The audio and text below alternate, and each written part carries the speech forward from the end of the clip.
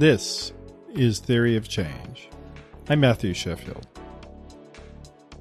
It's Halloween season, and since we're all about the larger trends here at Theory of Change, today we're getting into the season with a look at the history of Satan and contemporary apocalypse literature. Like it or not, many Americans are greatly concerned with these topics. A 2010 poll from the Pew Research Center found that 58% of white evangelical Christian adults surveyed believed that Jesus Christ would return to the earth within the next 40 years. That was significantly higher than any other religious group. Just 32% of Catholic respondents agreed, for instance. Speculating about how the world ends is probably as old as humanity itself. It was pivotal to the early formation and growth of Christianity. And early leaders of the faith frequently suggested it was just around the corner in their own lifetimes. But over time, as those hundreds of predictions failed to come true, end times literature and that tradition faded away in Christianity. But it's come back with a vengeance in the mid-20th century after the development of nuclear weapons, especially when white evangelicals began to emerge as a political movement in the 1970s. Joining me to discuss all of this today is Christopher Douglas. He's a professor of English at the University of Victoria in British Columbia, Canada. And he's also the author of If God Meant to Interfere, American Literature and the Rise of the Christian Right. Thanks for being here with me today, Chris. Thank you for having me, Matthew. So before we get into the details here, let's discuss briefly the idea of apocalypse. What does apocalypse mean? People oftentimes associate it with the end of the world, but that's not entirely true necessarily. Yeah, that's right. Apocalypse is actually a literary genre that develops in the 3rd century BCE and has another sequence of developments in the 2nd century BCE. And really, what we're talking about when we talk about the genre of apocalypse is a kind of new vision of cosmology for how the world works and what God's plan is, who God's enemies are, and what's going on behind the scenes, as it were.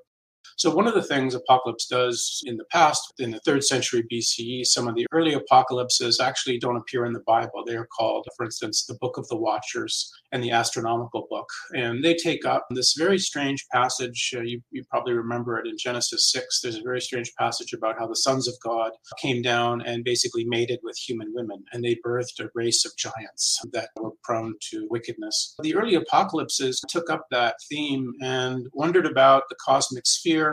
In this apocalypse, it was attributed to Enoch, who was in the 7th generation of humans. I think this is Genesis 4.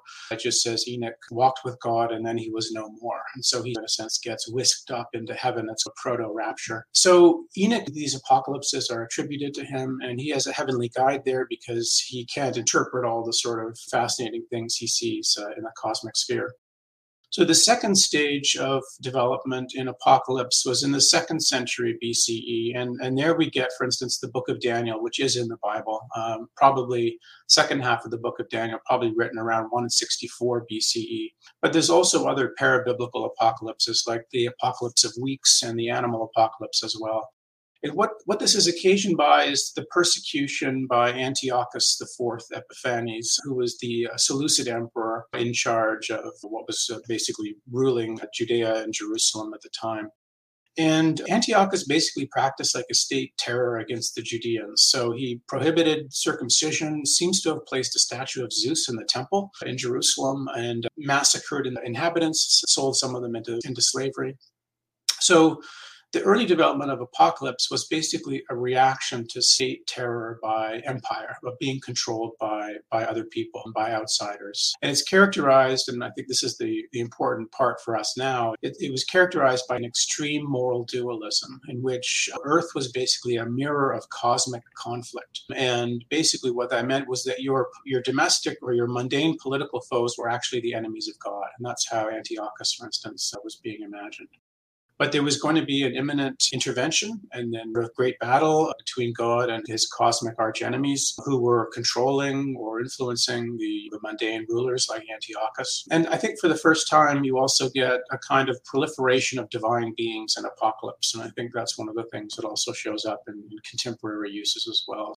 Yeah, and we'll get into that for sure, but it's also the apocalyptic literature of that time period. It was a way of saying that our religion teaches that God is all powerful and his will prevails all the time. So how come his people are being captive and desecrated and persecuted? It's a way of saying that actually the good guys are going to win in the end. And there's even a term for that in literature, theodicy, right? That's right, yeah. So apocalypse, in a sense, is a kind of national theodicy because it's trying to answer the question of how could all these things be going wrong for God's people if they're trying to do the right thing. Sometimes in the Hebrew Bible, the answer to why are things going so wrong is because God's punishing us because we've started worshiping foreign gods or something like that. But if you're trying to do the right thing, if you're trying to circumcise your children, your boys, but the worldly ruler is preventing you, that can't be attributed to God's discipline anymore.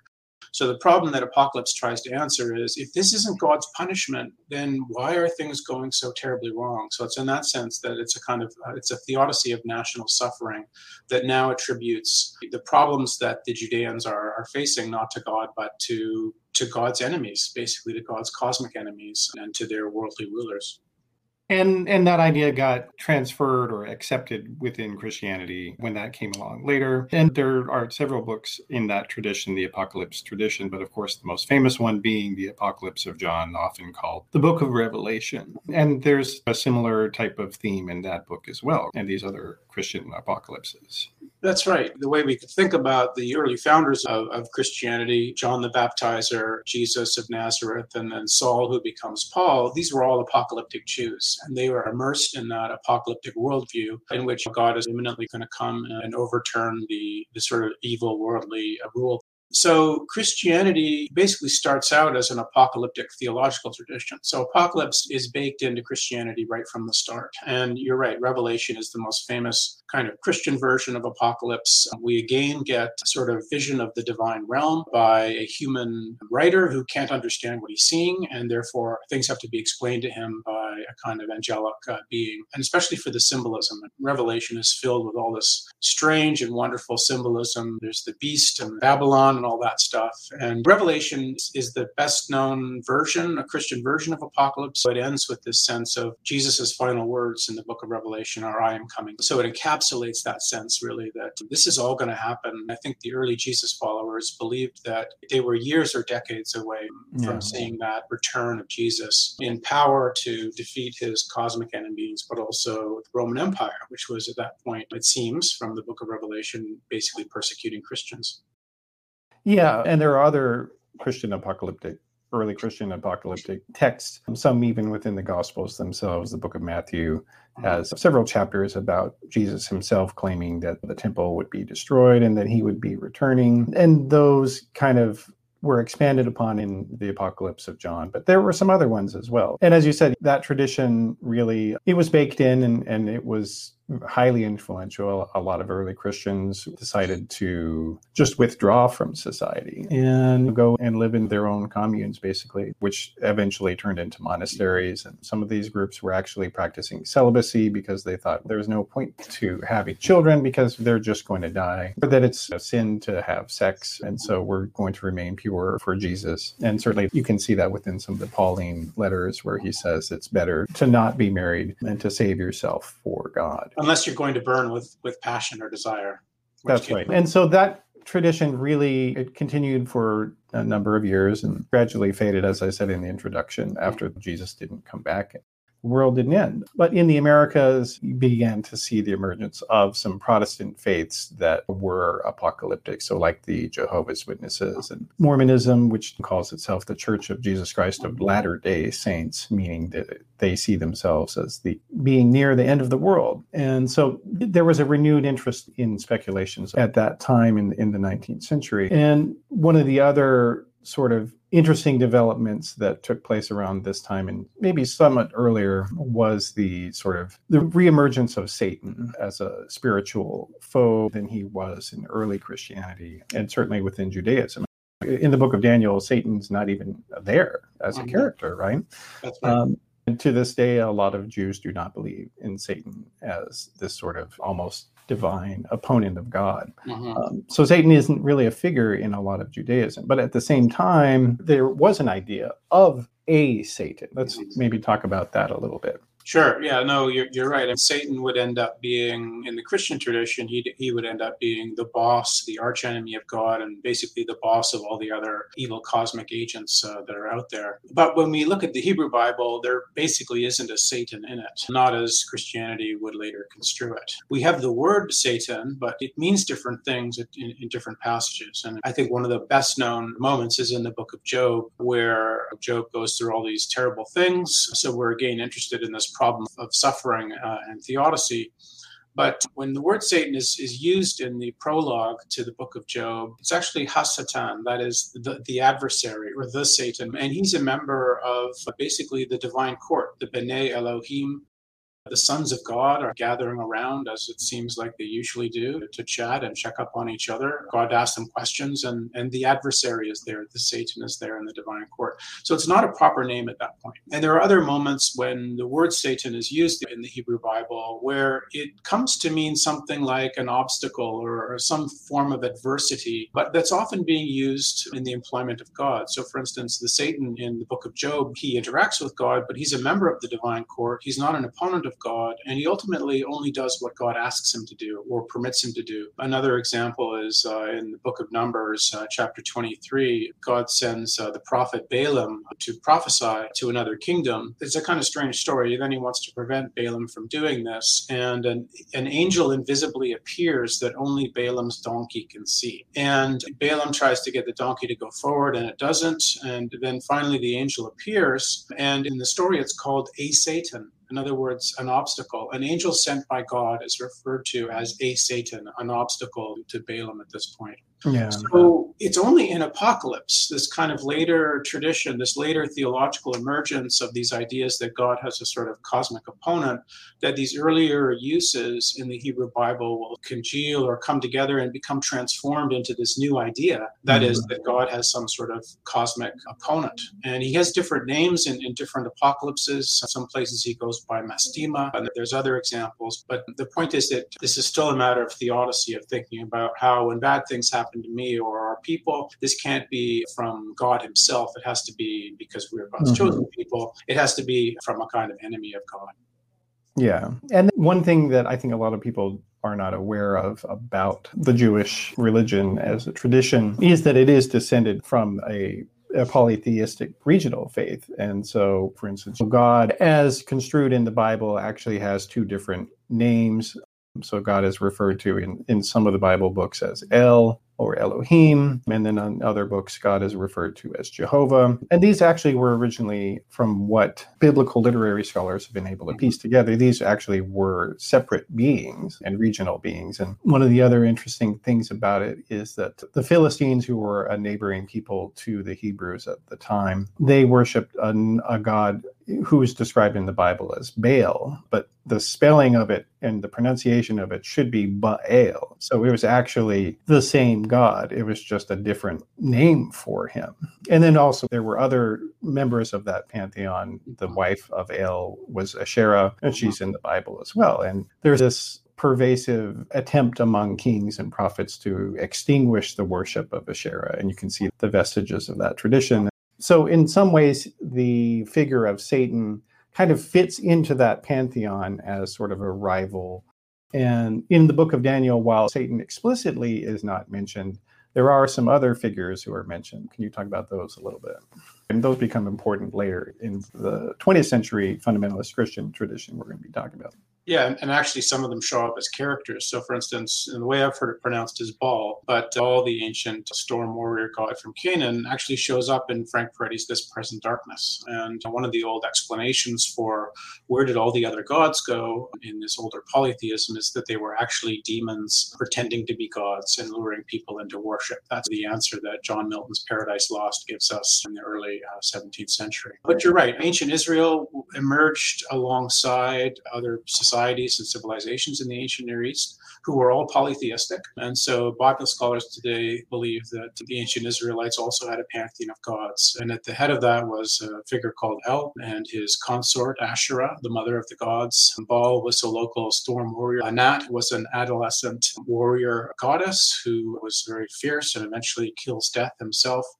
And into this pantheon, probably from somewhere in the south, maybe Edom, came Yahweh. And he seems to have absorbed certain storm warrior characteristics from Baal, especially if you look at Psalm 29. There's a kind of a sense of that storm warrior characteristics being passed from Baal to Yahweh. I've seen scholars suggest that God may, in some sense, be a kind of amalgamation of these five deities. And we still see the traces in the Bible. So, for instance, in Deuteronomy 32, a figure called Elion distributes the nations to the B'nai Elohim, the sons of God. And Yahweh is one of the gods who seems to get Israel. And there's also that kind of imagery that's retained in Psalm 82. So it's based on these biblical traces, but it's also based on archaeological records. For instance, we found, I think, at one point in 9th or 8th century BCE in an Israelite fort, there's a famous inscription on a clay pot that says Yahweh and his Asherah. So at some point, Yahweh and El get merged. Yahweh has absorbed Baal's characteristics. He then becomes the high god of the pantheon. He inherits Asherah. And that's one reason that the scholars think that in many of the books of the Hebrew Bible, there is a prohibition against using the Asherim next to the altar. And this might have been a way of kind of memorializing the wife of God. We don't really know what the Asherim was. It seems to have been some kind of sacred pole. So it could have been like a little tree or some sort of wooden pole that basically was a kind of cultural memory in the form of cultural amnesia that sort of, and it's, as the name suggests, it still bore this kind of trace of who had been a goddess in the region in a previous time. But we're always hearing in the Deuteronomistic history and the Pentateuch, especially a prohibition against following the foreign gods. So the idea is that at one point, the writers of the Hebrew Bible were part of a Yahweh alone movement that had condensed the pantheon into a single god.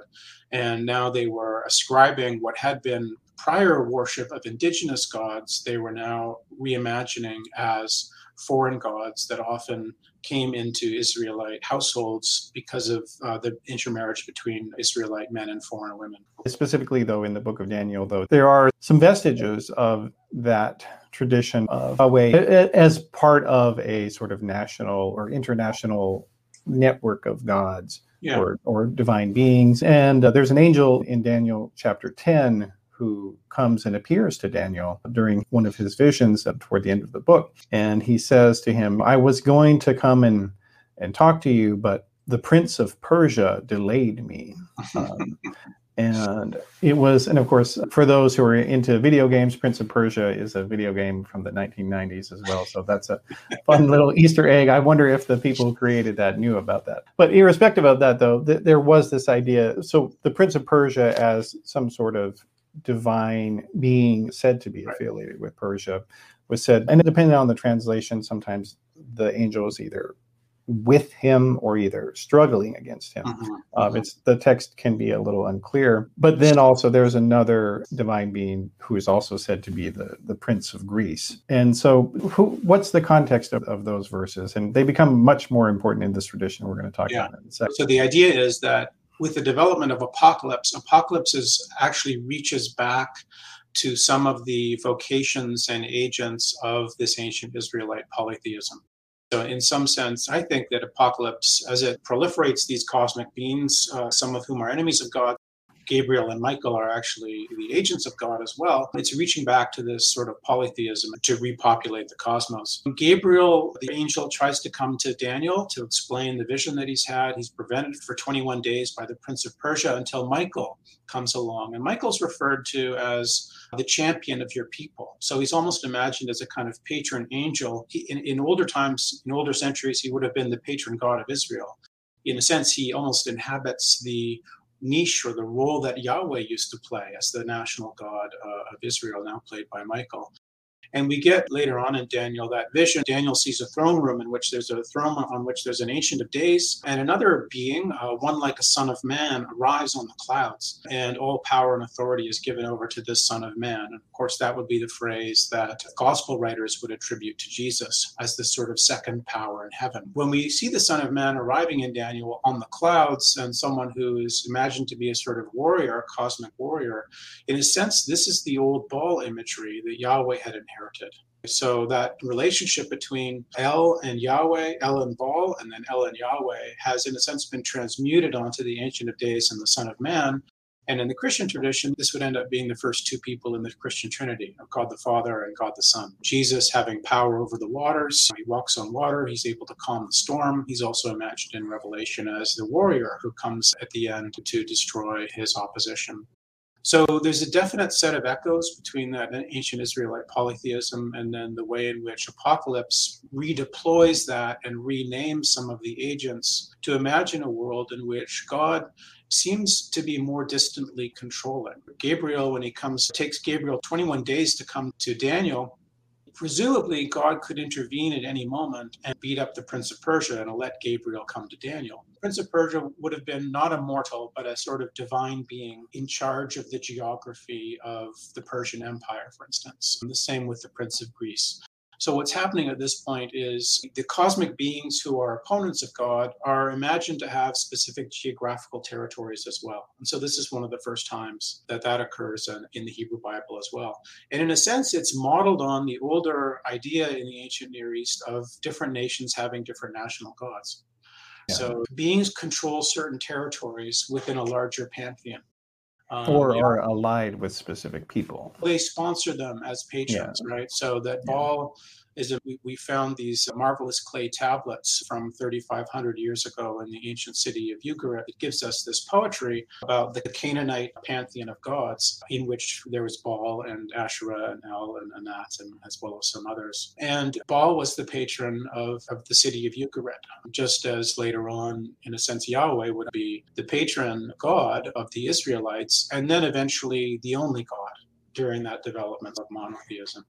But when we get to the Prince of Persia and the Prince of Greece in the book of Daniel, it's almost as though we're returning to an older model of deities who are especially connected to certain nations and have a sort of geographical sphere of influence. Yeah, and so the tradition that having this sort of spiritual unseen warfare, it percolates as a thread within the tapestry of Christianity and Judaism for a long time. And then over time in the 19th century, there's a return to this idea of the world's going to end and we're going to be there for it. We're going to be God's chosen one. So the Jehovah's Witnesses have this thing where they take from the book of Revelation, where there's said to be people who are predestined to be saved by God. And of course, their religion is the one that is. And so there's this proliferation of books in 19th century United States of people saying that I had a revelation and this is how the world's going to end, et cetera, et cetera.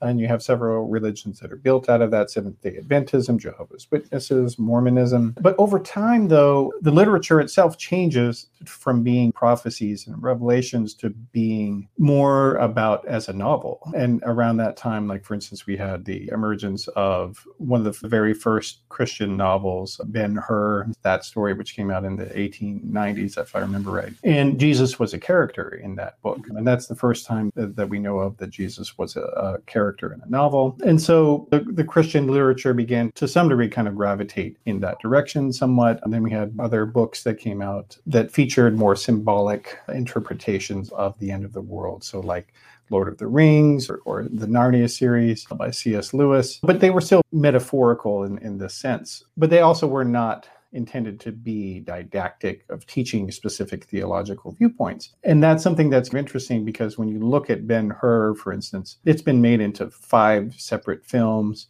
including the 1959 version, Charlton Heston. You had other Christian books like Shepherd of the Hills, which was set in the Ozarks region in the United States, was turned into a film several times, including one by John Wayne. And there was this reimagination of Christianity in a novellic sense, rather than a revelation. But then you have the emergence of the idea of global nuclear holocaust after the bombings in Hiroshima and Nagasaki. And things kind of reoriented a little bit after that. The prospect of the world of everyone dying in a nuclear holocaust. That was hugely important throughout the world. Every culture began grappling with that idea, and that filtered into the Christian tradition, the Christian fundamentalist tradition that was emerging. And in that context, we had the emergence of the Jesus People movement, which was a sort of left-wing Christian fundamentalism. And out of that came a book called The Late Great Planet Earth. Can you talk a little bit about what that book was and who wrote it? Sure. I think about apocalypse as a kind of phenomenology of disorder. It's been baked into the Christian tradition from the beginnings, but I think there's renewed attention to apocalypse in those moments where people feel that the world has become crazy and disordered, and they want to understand or see a vision of order within that chaos that they're experiencing. I'm interested in evangelical fiction in particular, and one important sort of milestone in terms of the work that I do is John Nelson Darby in the 1840s, who would reimagine apocalypse for the modern period, for the contemporary period. And he's the guy that sort of came up with this notion of premillennial dispensationalism, which means dispensation, meaning that the world history is divided into certain specific eras that are chapters organized by God, and premillennial means we are in the last chapter right before the 1,000-year reign of Christ that's imagined in the book of Revelation. So in other words, our current period is right before the end times. So that's still very much within the sort of apocalyptic vision, but John Nelson Darby preached widely in the United States, and his vision of premillennial dispensationalism, that we're in the sort of end times and that one of the things you needed to do was look for the signs of the end times, became popular in U.S. evangelicalism especially, and it made its way into, for instance, the Scofield Reference Bible, which I think sold something like 50 million copies. Was an annotated King James version of the Bible according to Darby's premillennial dispensationalist theories. So this became incredibly influential in American evangelicalism. And it shows up, like you say, Matthew, in Hal Lindsey's Late Great Planet Earth. It's not a novel, it's almost a very kind of long essay in which Darby's premillennial dispensationalist thought is used as a kind of grid in which Lindsey mashes together the book of Isaiah and the book of Ezekiel and the book of Daniel and the book of Revelation. For Lindsey and other fundamentalist Christians locked into this premillennial dispensationalist theology, all the Bible kind of becomes this decontextualized mash of quotations that they can then decode. Signs of occurring. Yeah, they decode it. That's right. That's the right word for this. So that, for instance, when we read the book of Daniel, it's actually not what Daniel is talking about, the Seleucid Empire and Antiochus and the state terror against the Judeans. Revelation is no longer about the Roman Empire disguised through symbolism as Babylon, but rather everything becomes about the 20th century or the early 21st century for folks who are still doing it. So all the books of the Bible, in a sense, become historically decontextualized. And this, of course, is in opposition to what Bible scholars would do when they look at the sort of historical context for the writing of the book of Daniel or the book of Revelation. For Lindsey and other interpreters, they were all reading the signs, and somehow, well, through the will of God, books that were written 2,500 or 2,000 years ago, they were writing code about what would occur during the end times in the last decades of the 20th century or the first decades of the 21st century. So the Late Great Planet Earth takes these mash of quotations and it looks at nuclear proliferation, yes, but also it's especially worried about Chinese. I think I was just sort of opening this up again yesterday. I think there's actually a chapter in the Late Great Planet Earth called The Yellow Peril. He's reaching back to a bunch of old kind of racist tropes and reimagining them for what things look like in 1970, all pointing toward the end times, the events of Revelation that the author of Revelation was imagining as going to happen within decades about the Roman Empire is now being redeployed by Lindsey to be about how would the end times occur after the state of Israel is formed in 1948. What are the sort of sequence of dominoes that are going to lead to the coming of the Antichrist and the imposition of a one world religion, and then God's final conflict in which Jesus emerges riding on his white horse. The book came out in 1970, and according to the New York Times, it was the #1 best-selling nonfiction book of the decade. So it was enormously influential, and so influential that it was actually later made into a film version. And it kind of shows that there was this interest in Hollywood of Christian literature. It was narrated by the famous actor Orson Welles, who people know from the movie Citizen Kane. They interviewed a number of different famous people in the film. So it was slightly different format, but it featured a lot of different interviews with famous people. So like they had Nobel Prize winners, they had a former general who was in there. They had lots of different figures that were talking about challenges that the world would be facing in their viewpoint. And so it was just this phenomenon. But the interesting thing that was different about it, though, was that America was not at the center of the book, unlike how Christian fundamentalist apocalypticism later became. America doesn't play a big role in the book. And then after that, there was a film that came out, and that film was called A Thief in the Night. So actually, I'm going to play the trailer of that film here, just to give a sense of what that looked like. Speculation is running high that some alien force from outside our system has declared war on our planet. And there will be no place to hide. A thief in the night. I wish we'd all been ready. Now to the screen comes a powerful story of Bible prophecy. I know what's going on is evil, but I'm not going to join it. A Thief in the Night is coming from Mark IV Pictures in color. Please do not reveal the ending. That's A Thief in the Night. It was the first real popular discussion in a film version of the idea of the rapture, which comes from Darby. Can you talk a little bit about that film and what the overall plot of it was? And the premise is the rapture, which is this doctrine that just as the end of times begin, real true Christians will be whisked away by God into the air. I think this is Paul in Thessalonians. This is based on a quotation from Paul in Thessalonians. And they'll be gone. And that will inaugurate, according to this premillennial dispensationalism, that will inaugurate kind of 7 years of tribulation during which we see the rise of the Antichrist, who establishes a sort of one world religion and one world government. So what happens in Thief in the Night is this occurs, and a young woman who thinks she's a Christian, and sometimes she goes to church, but the point of the film would be to say that she doesn't have a proper born-again relationship with Jesus. She hasn't accepted his sacrifice for her sins and accepted him into her heart. The people who are left behind, who maybe were cultural Christians who thought they were okay, they have to accept the mark of the beast in order to go shopping or participate in society. And this one world government is proclaimed in the shape of the United Nations Imperium of Total Emergency, or UNITE for short. At that point, they go hunting. Basically, they're hunting Christian. They're hunting people who didn't get raptured, but nonetheless wish now in retrospect that they had been raptured. And basically, it's a hopeless situation. And the point of the film really is to scare people into committing their lives to God and to Jesus at this time. I know, Matthew, you've interviewed some of the ex-evangelical folks. If you were growing up evangelical in the 1970s or 1980s, you might have seen this movie in a church basement. A lot of people account the kind of terror, childhood terror they felt watching this film, because one of the things that sort of threatened was you'd come home one day as a kid from school, and there'd be a pot. Your mom had left a pot boiling on the stove, but your mom is nowhere to be found because she's been raptured. And now you've been left behind to deal with the terrors that are to come. So it's a kind of instantiation of the Darbyite premillennial dispensationalism, in which the end times are right around the corner. And again, they're using the sort of Hal Lindsey method of reading signs of the end times and contemporary events. But the definite sensibility is that what the book of Revelation foretold is about to commence any moment now.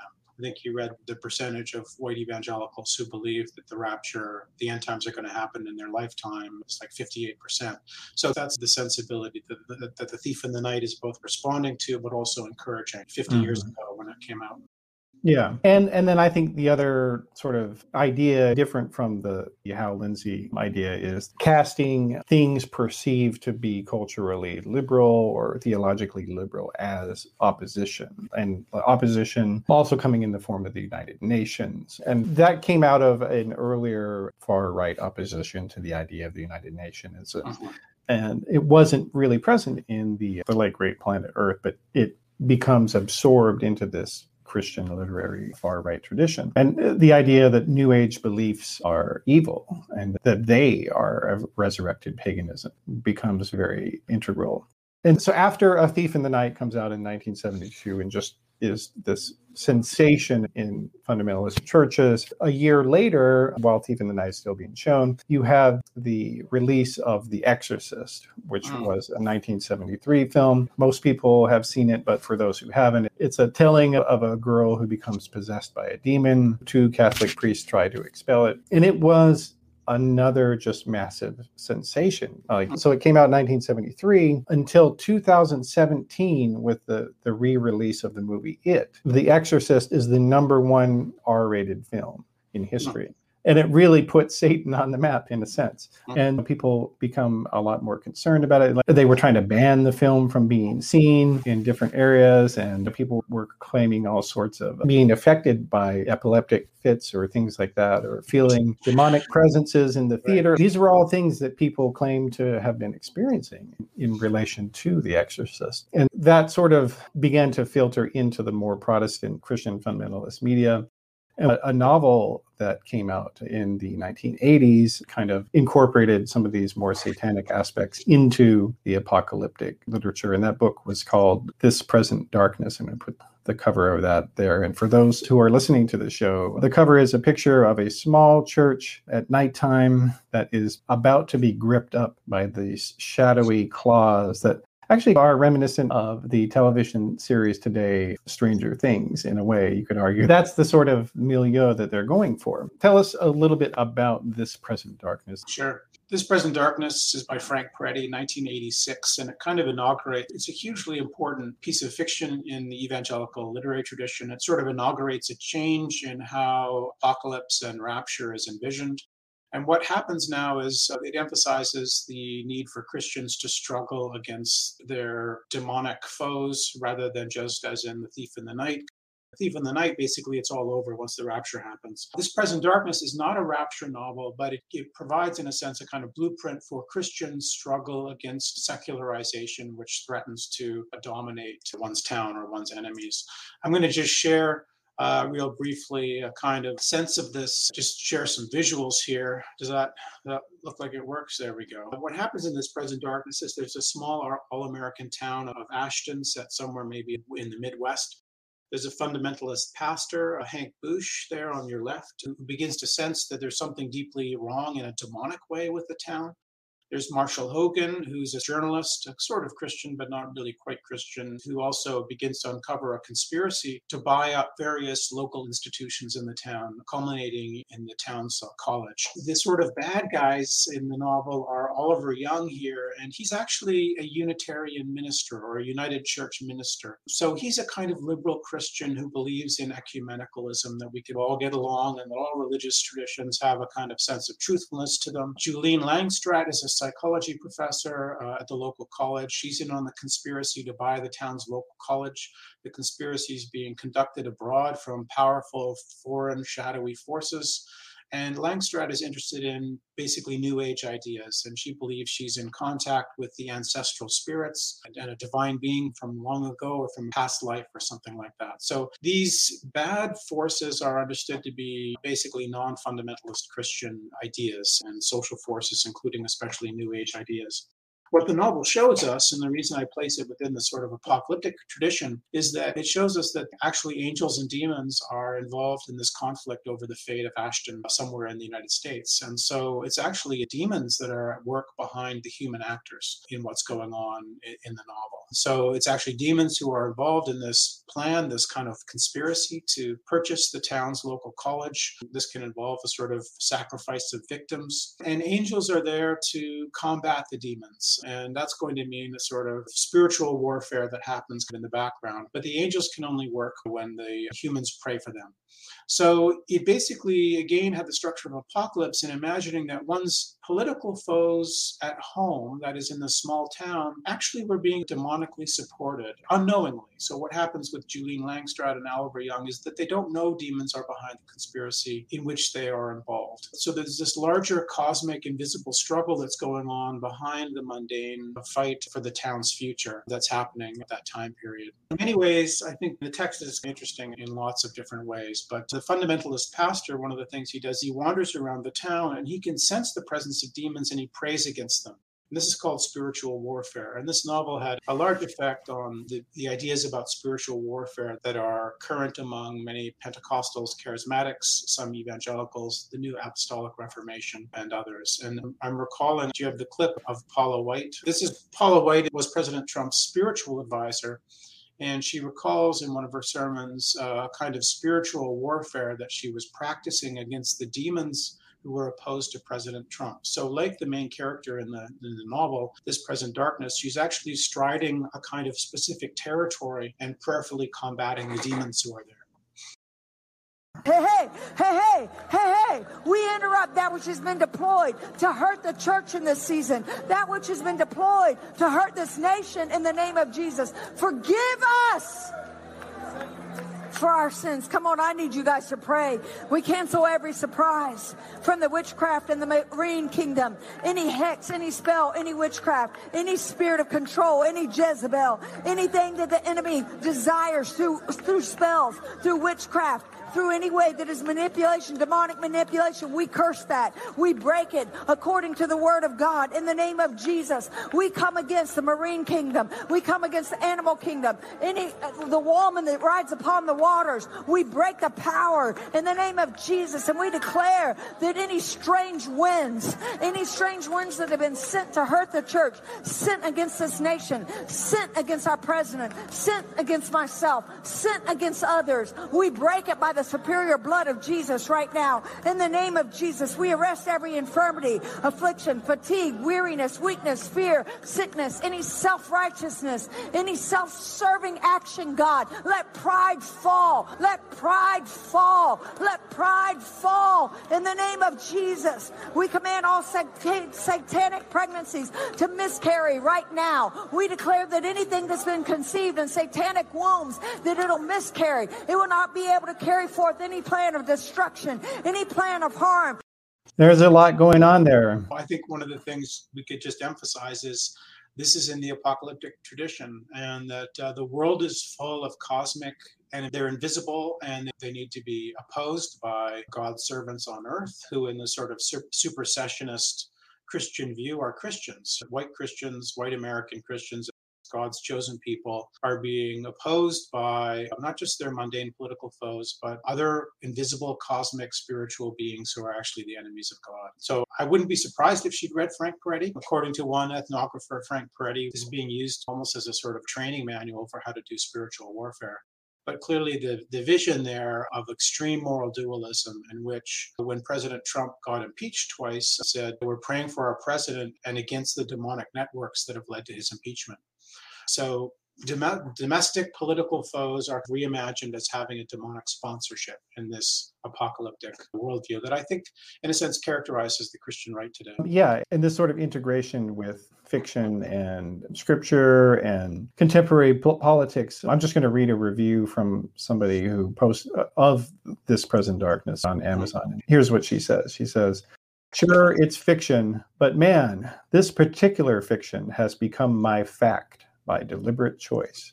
Because for me, there is no downside in doing so. This book is a sparkler. I passed it on to my husband who couldn't put it down, then my son who also loved it, and finally I convinced my non-reader daughter to buckle down and read it." A lot of Christians who are not familiar or part of this tradition, there has been this whole emergence of kind of this almost animistic pagan Protestantism, and it's really developed, and this is believed by millions of people, and it's pretty disturbing, if I may say.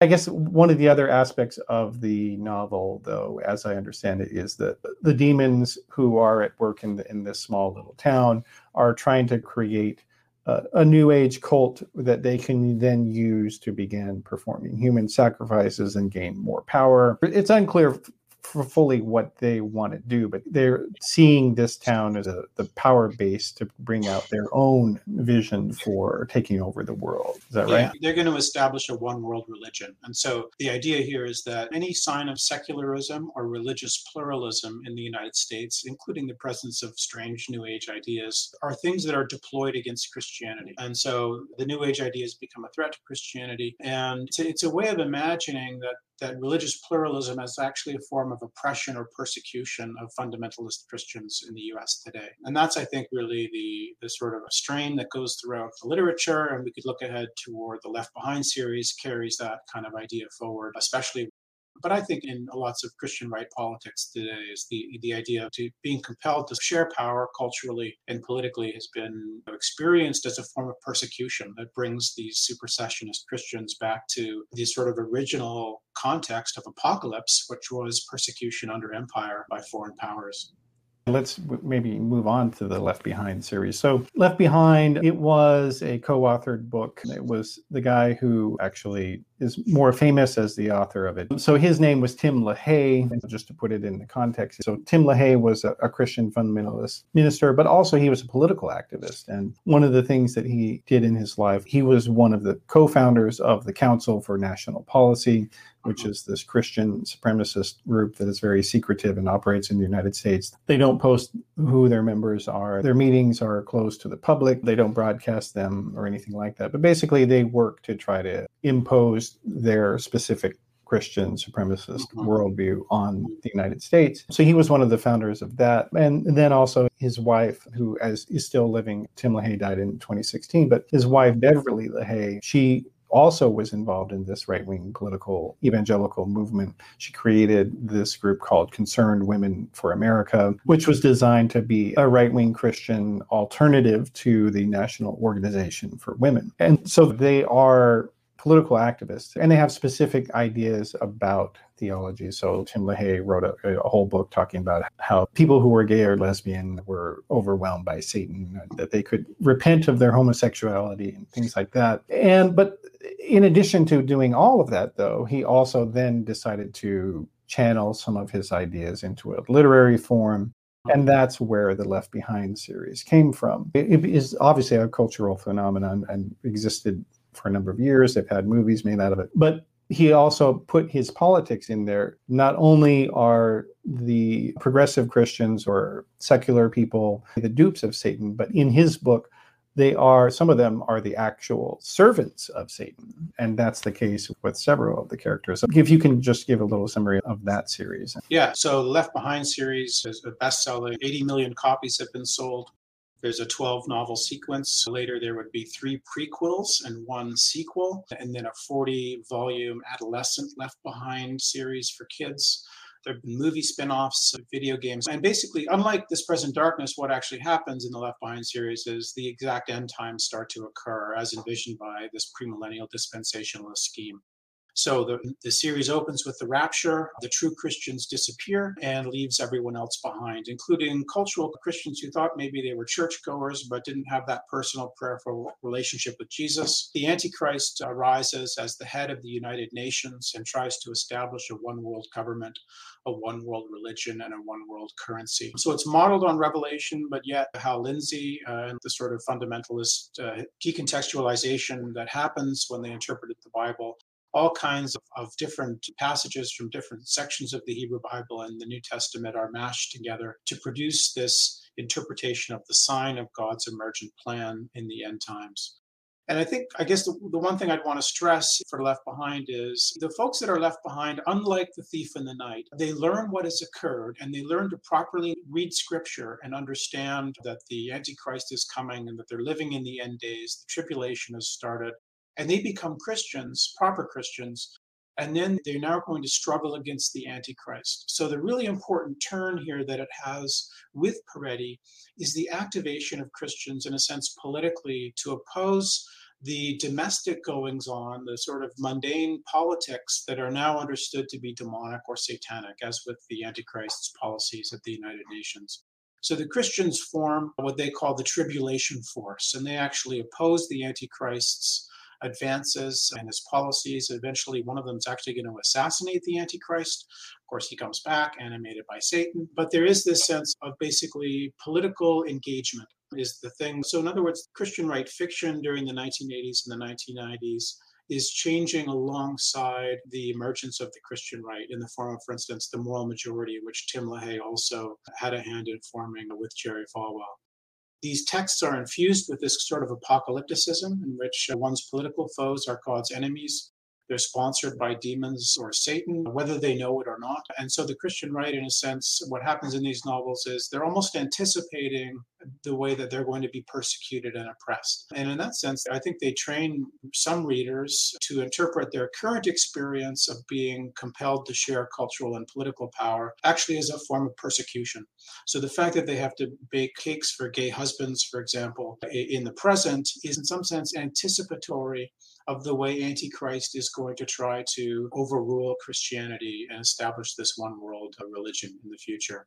So the sense of imminence, the sense of combat, existential tragedy, the sort of imminent defeat that's happening, this extreme moral dualism, but also this expectation that they're going to be saved. We're like the poll numbers you gave us right at the beginning, we're in the end times. And what's interesting to me about this sort of the return of apocalypse in contemporary Christian right fiction is it kind of mirrors the minority tradition within parabiblical apocalypses from 2,200 years ago, such as what scholars call the animal apocalypse and jubilees, that imagines some active military resistance to empire. So there's a moment, in other words, in which apocalypse can tip over from passive waiting, which we find in Daniel and Revelation, into a kind of more active resistance that can include violence. And that's what we're seeing in this present darkness and Left Behind. And I think it's something that characterizes the kind of worldview and structure of feeling of many Christian right members and politicians today. This is a different version of Christianity. In the early days of Christianity, and for a long time, the end of the world, it was something that was God's doing. God was going to do this. And you didn't know when it was going to happen. You didn't participate in it. Yeah, this was something this was entirely God's thing. But then there was this Protestant reimagining of it, that Jesus could not return to earth until his people had taken dominion. And so we've seen the corollary of this idea, literally often called by scholars dominion theology. Even the rapture itself is not a traditional Christian doctrine. It just was not something. There was the idea that the true believers, the righteous, would be transported up magically to join Jesus when he came back. That was the original idea, and how Catholicism and most Protestantism, other than this 20th century American Protestantism. But then also going back to the idea of nuclear holocaust. You'd sent me something about Jerry Falwell Sr. and nuclear weapons. Can we talk about that a little bit? Sure. A lot of post-apocalyptic literature comes after the threat of nuclear annihilation. For the first time after Hiroshima and Nagasaki, it looks like humans could succeed in basically wiping out life on the earth. So there's a huge emergence of post-apocalyptic fiction that's not necessarily Christian, that's usually not Christian. But oftentimes the way fundamentalists interpreted that was that the emergence of nuclear weapons could be part of the plan of Armageddon. So what you're finding in Hal Lindsey's The Late Great Planet Earth is it musing on this question about whether nuclear weapons might have a role in the end times, in this end times conflict that's occurring. And certainly we know that Jerry Falwell, for instance, was opposed to Reagan's disarmament plans, the START treaties and so forth, partly because he viewed, I think, with Reagan, the Soviet Union as an evil empire. So he might have been one of the antagonists of God's chosen nation at the end of days. But also, perhaps, I think for some Christians, that sense that the nuclear Armageddon might be one of the ways that the end times were conducted. And just as the founding of Israel was seen as an important milestone for some end times folks, some readers of the rapture and premillennial dispensationalism like Falwell and probably LaHaye as well, but certainly Hal Lindsey were thinking about the role that nuclear weapons might play and that kind of the battles that are described in the book of Revelation. You could basically argue that the Christian right has transitioned from the traditional interpretation of "save me from this cruel world, Jesus," over to "I want to burn the sinners for you, Jesus." And that Christian militarism was certainly visible on January 6th, where you had many, many protesters there who had these signs proclaiming their devotion to Jesus. They had flags for Jesus, Christian flags, Jesus Trump flags, and they were there to overthrow this government that had been imposed upon them by the servants of Satan. I think your invocation of dominionism is exactly correct. This form of apocalypticism is seeing your political foes as the enemies of God or sponsored by the enemies of God can tip over into or be aligned with this notion that we need to retake the nation almost as a sort of precursor for the end times to occur, for the return of Jesus and the hastening of God's kingdom. So I think there can be that kind of affective alliance between politics of trying to retake the nation and establish proper rules according to God as you understand them, and the notion that thereby you might be hastening the coming rule of the kingdom of God. Where do you see all this heading? I'm super pessimistic for your country, actually. I think that the sort of Christianized Republican Party has become extremist, I think partly in part because of this apocalyptic theology and the current move in state legislatures across the country to weaken the electoral machinery and to put into place possibilities for state legislatures or governors or state election officials to overturn election results that show that Democrats are running ahead, and then to somehow toss that to either a Republican governor to send a new slate of electors to the Electoral College, or to create a kind of instability or uncertainty within the Electoral College itself, whereupon, based on these arcane rules, it has to be then sent to the House for a new vote. I think one of the things Apocalypse does is it means that your democratically elected opponents are not legitimate. And when we see that actually in the Left Behind series, the Antichrist comes to power at the UN partly through democratic votes. But the authors and readers understand that is not a legitimate victory because there's actually satanic, demonic events happening behind that. I don't know the extent to which many members of the Christian right believe in active demonic participation in the democratic, but I think there is a kind of sense that democratic voters and democratic politicians are not legitimate. They do not hold legitimate authority even when elected legitimately, or what we would think of as legitimately. So I think that's the explanation for a lot of the sort of anti-democratic legislation that's currently being put in place to challenge the 2022 elections and the 2024 elections. And so I'm not optimistic about how that's going to turn out for you guys. One thing I would say, though, for people who are listening or watching who are in contact with Americans, I found that people who haven't been steeped in this tradition themselves, it's hard for them to believe that it's real, that there are tens of millions of people out there who literally think that they are living in a Bible story. And when you think that you are God's personal servant, everything is permissible. And so it's important for people who are aware that this tradition exists to educate others who are not aware of it. Because if you don't do that, then people don't know what they're fully up against, then they can't really oppose it effectively. And I'm just going to put up on the screen here a picture. So this was a rally that was after Donald Trump lost the 2020 election. So there were Christian right activists who were coming into different states trying to overthrow the results there. And in this picture here, we have some activists that were in Michigan, and they have these boxes of things that they claim are affidavits proving that there were Democratic cheating in the election. And got this whole group of people that are praying over the boxes and proclaiming God's authority that the supposed affidavits will be persuasive to judges. In the background, there are these praise worshipers. Some of them are blowing on these ancient Israeli horns called shofars. They really do see themselves as God's prophetic servants. And so it's really important that people who are watching or listening today, that you tell people about what's going on here, because the mainstream media doesn't understand these stories.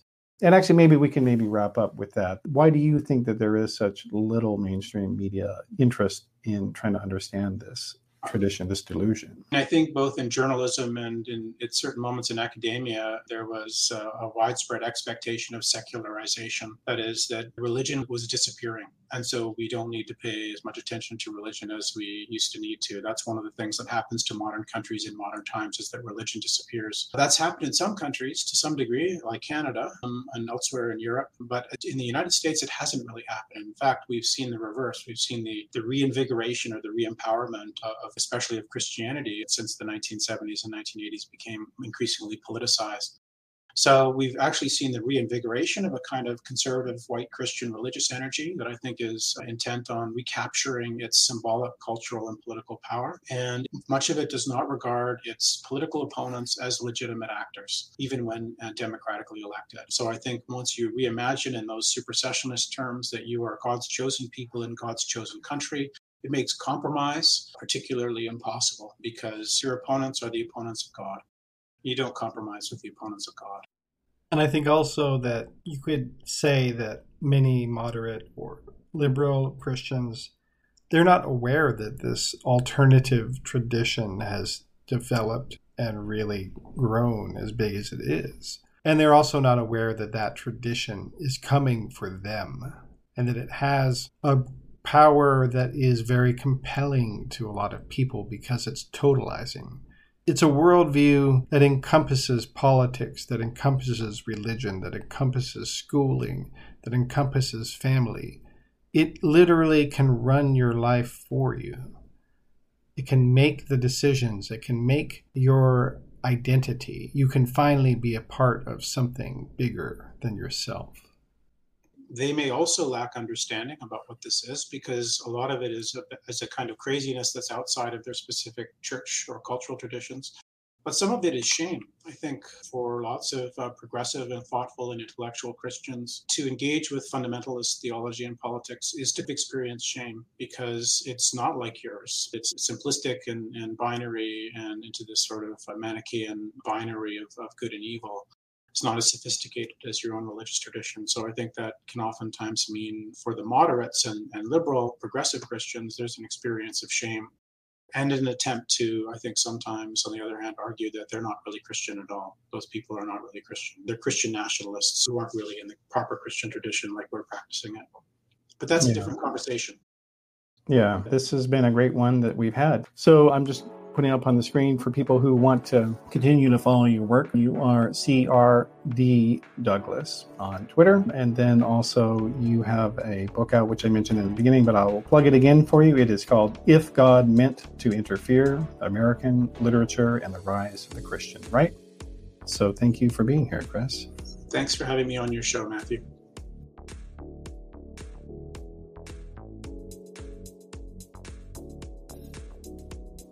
Thanks for listening today. Theory of Change is made possible thanks to people like you. If you liked what you heard today, please be sure to subscribe on your favorite podcast platform and leave a nice review. That actually is really helpful. And if you really want to support the show, please click on one of the donating links that are in the show notes. High quality content doesn't create itself, so you can really do something great from my standpoint by showing financial support. Theory of Change is part of the Flux Media Network. We're a new media organization providing in-depth podcasts and articles about politics, religion, media, and technology. The website address is flux.community. And if you'd like to visit the Theory of Change section, just go to theoryofchange.show and you'll go right to the episode archives. I'm Matthew Sheffield. Let's do this again.